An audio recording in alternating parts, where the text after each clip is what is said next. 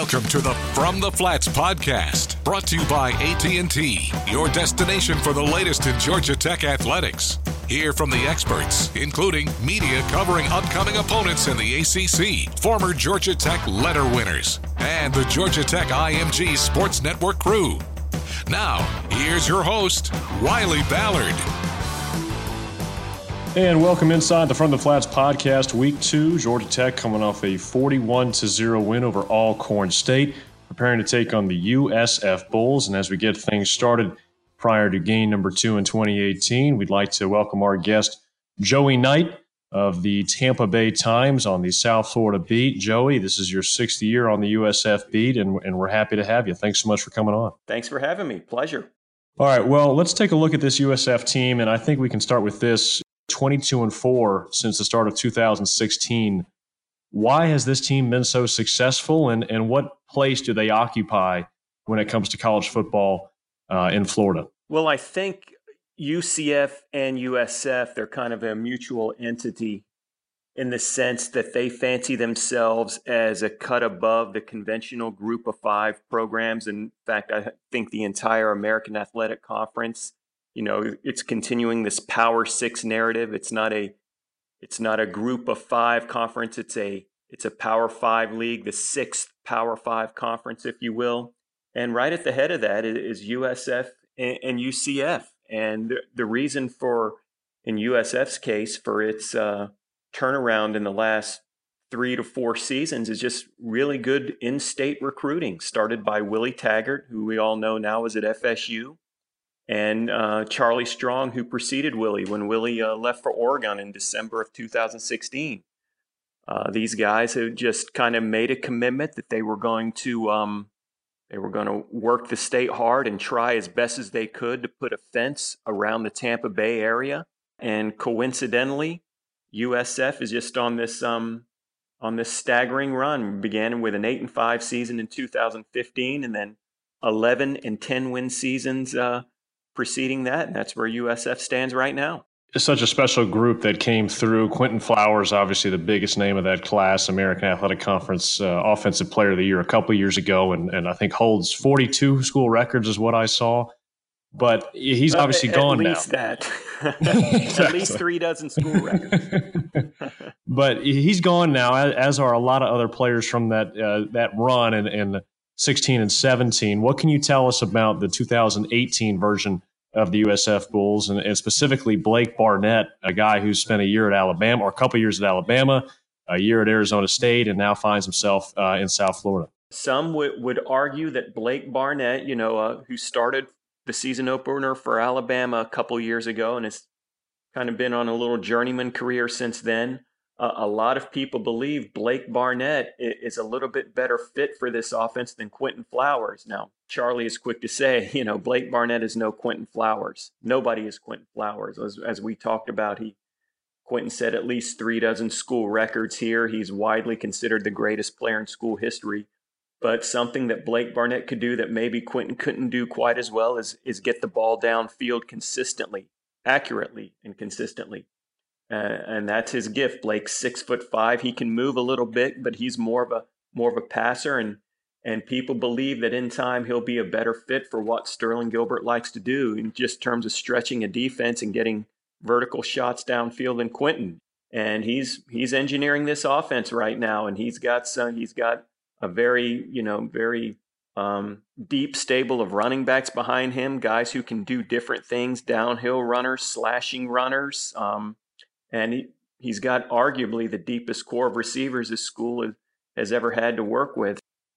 Well, it's no secret what Georgia Tech likes to do offensively, the triple option. Now, this is just Charlie Strong's second year at USF, but you were around on the beat when the Bulls took on Navy for a couple of years in 15 and 16. Do you get the sense that the rhetoric of assignment football and using your eyes, is that pretty similar this week as to what you might have seen a couple years ago when USF was facing Navy? Oh, no question. No question. Very similar rhetoric. And we all know that Navy coach Ken Niumatalolo, studied at the foot of Paul Johnson. So a lot of what Navy does is very similar to what Georgia Tech does. You've still got a few guys on this team that that played Navy. The Bulls played Navy in 2015 and 16. So you've got some holdovers who know what they're in store for on Saturday at Raymond James Stadium. The weather in Atlanta is far from chilly this time of year, but obviously Tampa is Saturday at noon is going to be hot and warm. How does USF handle the weather, when it comes to not only just this week, but all of preseason practice? Do they try and practice? Do they have the indoor option to practice? Or I think I saw Coach Strong had to adjust his press conference earlier this week because of rain. How does the weather and the climate affect how USF practices? Well, it's funny you should mention that because USF does not have an indoor practice facility, and Charlie Strong has made no secret that they desperately need one. Charlie wanted this year to start having afternoon practices. Well, they've already reverted back to morning practices, very early morning. As a matter of fact, we're talking 6:15 in the morning, just because the afternoon weather pattern would not cooperate with them. In preseason camp before classes started, they would practice 10 to 12:30, 10 to 1 each day. So they're acclimated. They know what they're in store for with the heat on Saturday. But, that said, if Georgia Tech can sustain drives of 9, 10, or 11 plays, you're in a world of hurt. Joey, thanks so much for your time. Look forward to seeing you on Saturday. And I appreciate it. It's been a pleasure. Absolutely. All right, when we come back, we'll speak with a former Yellow Jacket letter winner. That's next on the From the Flats podcast. He's going to look, sail it downfield. Tyler Melton, touchdown! Georgia Tech. 3 plays, 90 yards in a minute. And look who's back in town. And back in town, figuratively at least, a Texas native and Orlando resident, but a lifelong Yellow Jacket. Tyler Melton joins us on our former letter winners segment, a player for Coach Paul Johnson from 2008 to 2011. And Tyler, thanks so much for coming back, and we're thrilled to have you. Thanks for reaching out and having me. It's good to be here. All right, well, let's start with this. Before we get into football from those 4 years, which included playing in an Orange Bowl, an ACC championship, a big win in Athens, can you tell us what you're up to right now? Yeah. So I am currently running the Orlando market for a company called Carvana.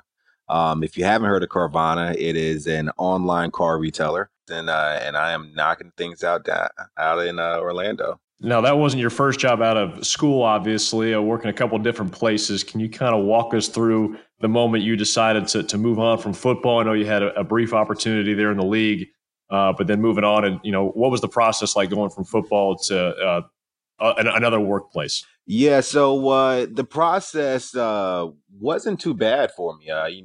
Georgia Tech has set me up for things that I couldn't, and opened many doors that I couldn't open myself. After my little short stint with the Falcons, and my body was feeling pretty beat up, I decided it was time to hang up the cleats and put my degree to good use.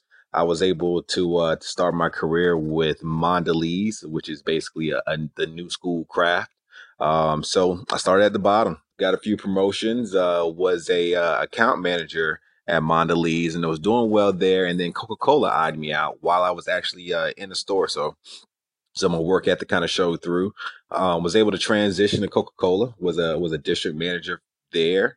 I believe when I came on, I was the youngest district manager in the country at the time. And then the opportunity came up for me to work at Carvana. And that's been a trend not only throughout your professional career, but even in your football career at Georgia Tech.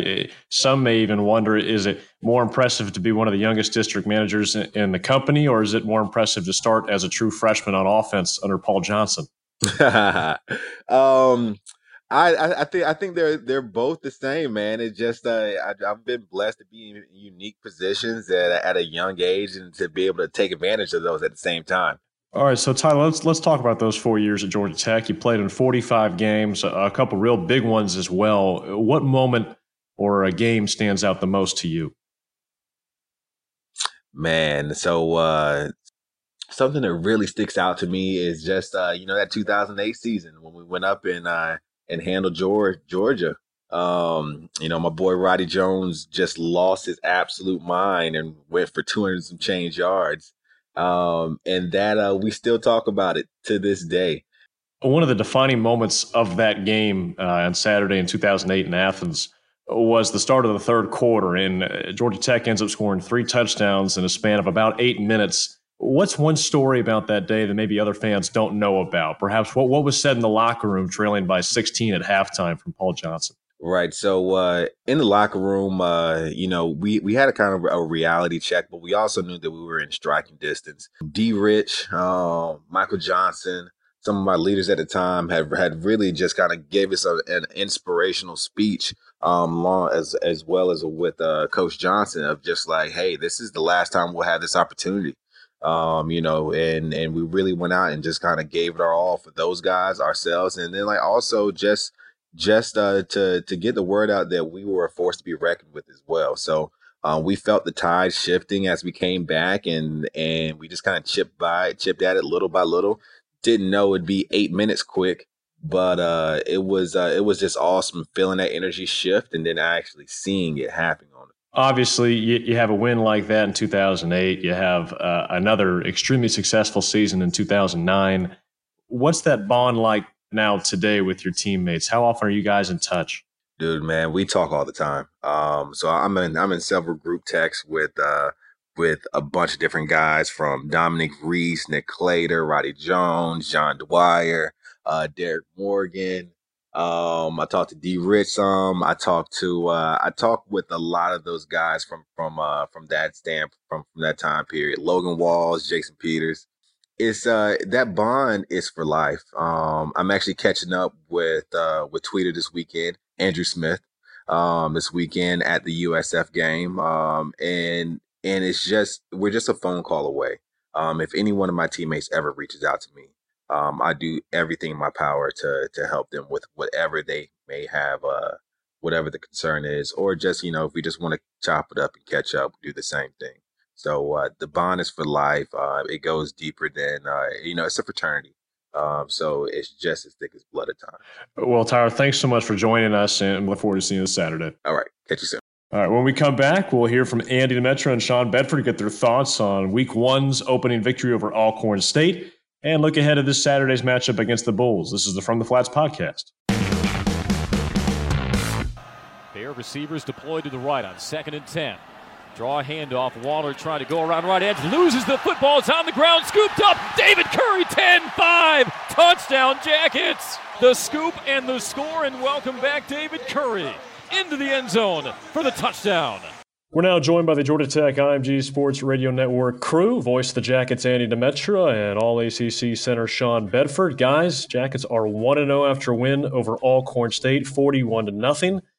Is that a game where you feel like you guys can take anything away from? Well, I think anytime you see a defense pitch a shutout, you can get excited about the possibility that brings.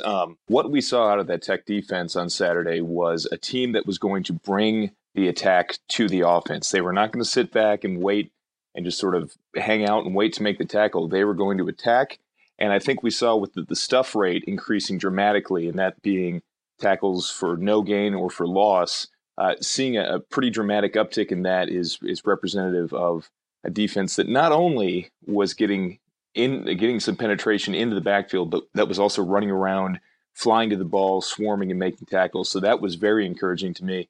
Offensively, it wasn't always pretty, but anytime you put up 41 points, that's a pretty good showing. I think there's a lot to clean up, but the thing that really heartens me with respect to what the offense did was that so many of the mistakes that led to inefficiencies are very correctable. And when you have 8 returning starters on offense, Sean, I think you feel pretty sanguine that from week 1 to week 2, those things can get corrected. I know that's a reality check for some of these returning starters, and they've dedicated themselves to cleaning those things up. They also know they can't get away with making some of those mistakes when you take a spike up in competition like what they'll have versus USF on Saturday. And while I agree with Sean, I think defensively you have to acknowledge the caliber of competition they faced. But you liked how Georgia Tech was able to bust up those swing passes and bubble screens. There was just a juice on the field, guys flying around. It looked like they were having fun attacking ball carriers and making those disruptive plays. Even if you're facing an FCS opponent in week 1, you hope to see good habits. You hope to see a good tone set. And I think Georgia Tech on the defensive side had that as they get ready for the Bulls. We spoke with Joey Knight of the Tampa Bay Times moving forward to South Florida, 1-0.